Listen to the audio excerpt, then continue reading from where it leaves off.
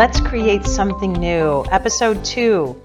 This podcast is designed to create a foundation to build a conversation around creating a new work environment where women can be successful, their contributions can be considered, and men are not demonized, but also included in a way that they can be successful as well, creating something new that works to all of our value systems, a shared value system where we can build a foundation for success. Today's topic is going to explore and evaluate and assess a recent experience in a meeting. Yesterday I was at a meeting. The topic of the meeting was data governance. It was given by a international association.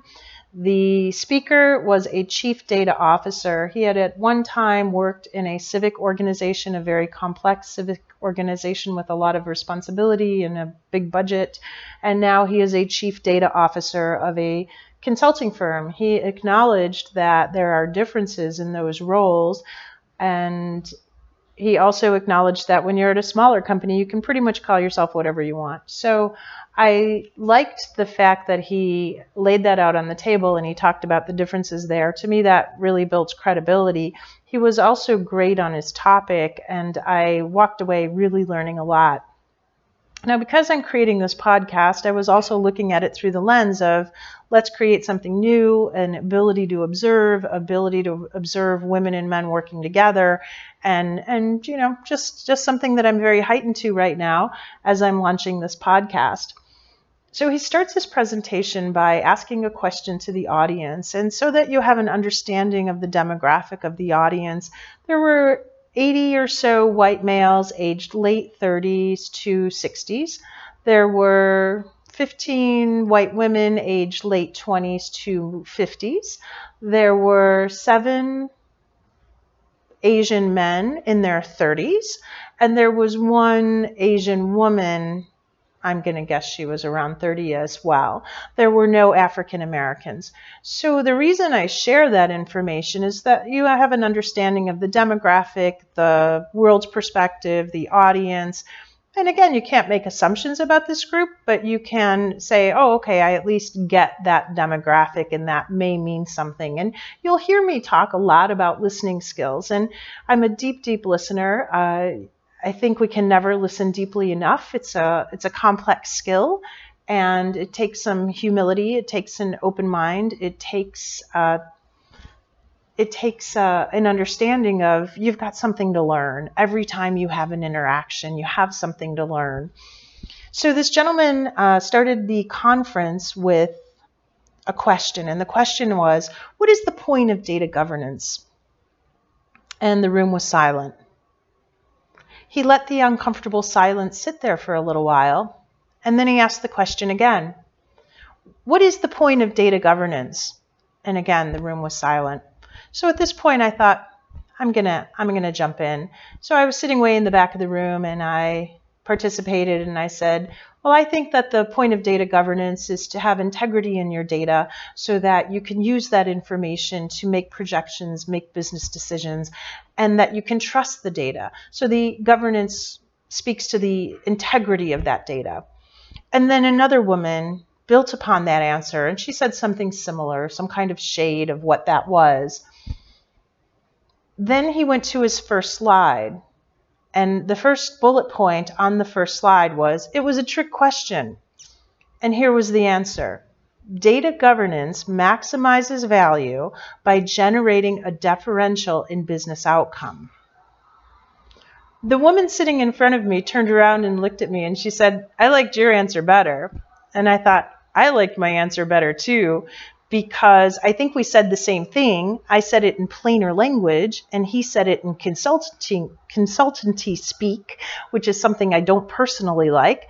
I think that when you're communicating, you should speak as clearly as possible to the greatest audience that you can reach.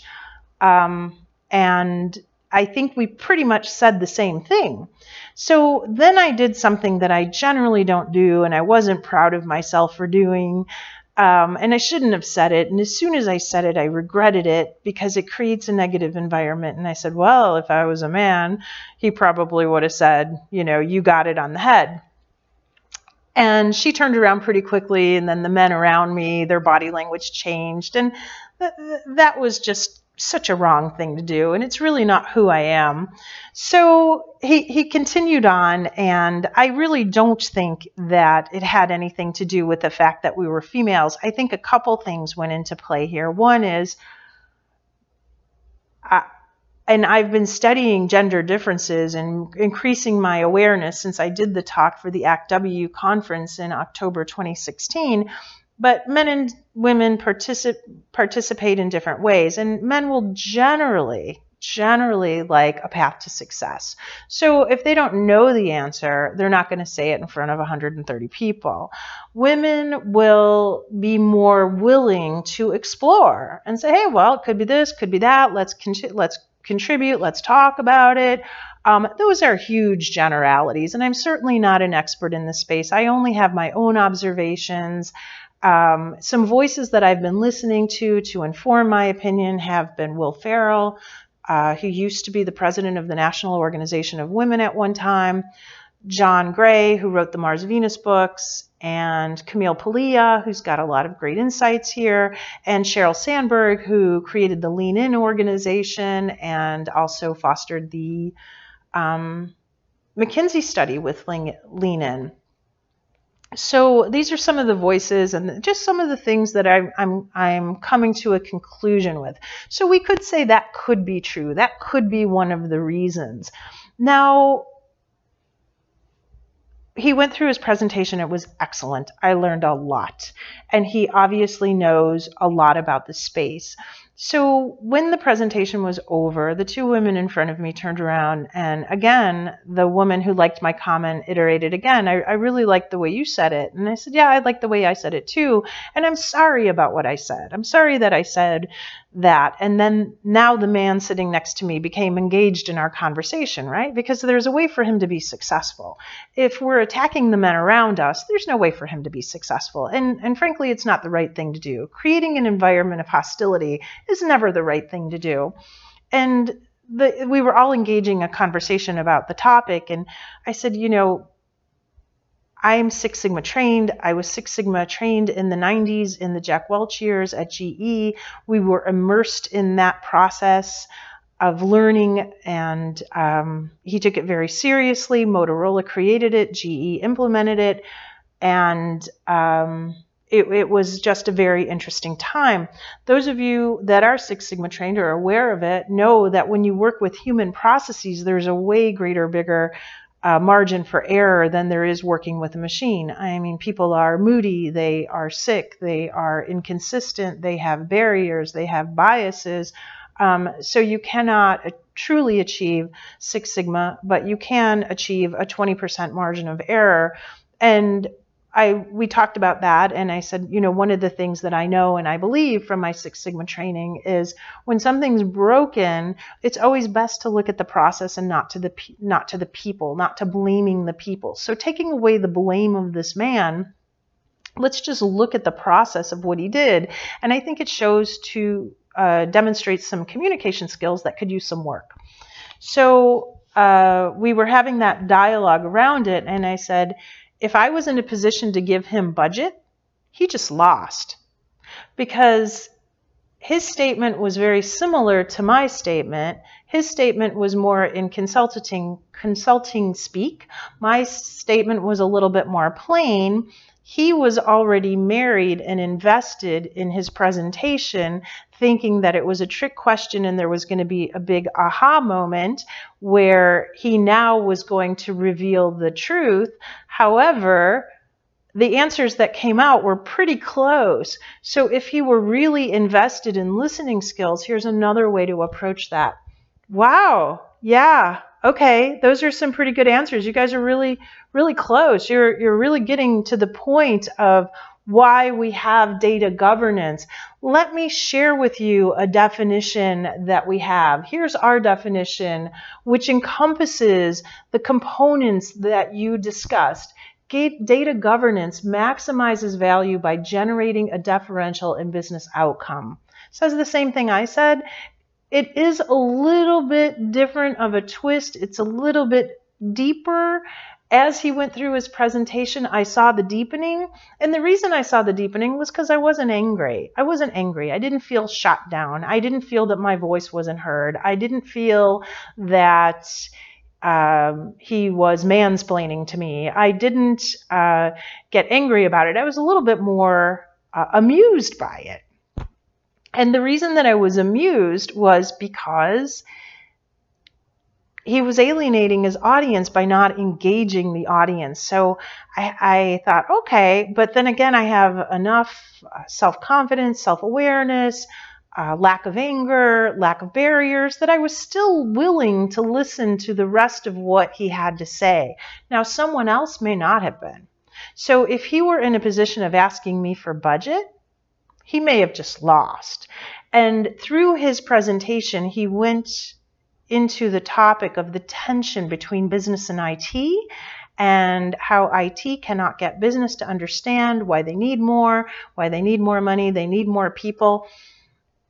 Well, if I'm running the business and you just came to me to tell me the importance of data governance, I thought that I had a pretty good concept of it, but my concept wasn't right. Your concept is right.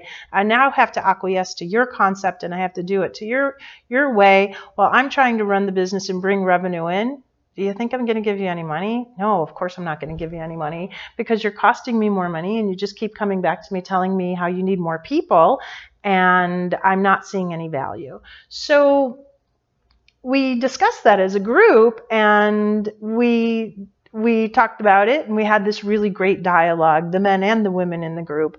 And I loved the way that we could look at this tool of Six Sigma to again focus on the fact that it's always the process, it's never the people. Deepen the conversation a little bit more. We had a great, I felt, inclusive conversation. And I may just circle back to this guy, this chief data officer, and talk to him, because I think that it's one of the barriers that he has. And he could get his message across a little bit more clearly and build that bridge between business and IT, where business kind of thinks, my money's flowing out the door and I'm not getting a lot of value here. So I thought it was an interesting example. I hope you got something out of it. Please share with me any concepts or ideas if you wanted to deepen it, or agree or disagree, or give another example, or particularly if you have an example of how in your organization you strive to include all voices, so that there is a building block of communication going to the resolution versus one side proving they're right over another side. That would be great to hear about. If there are any success stories around that, please contact us right away.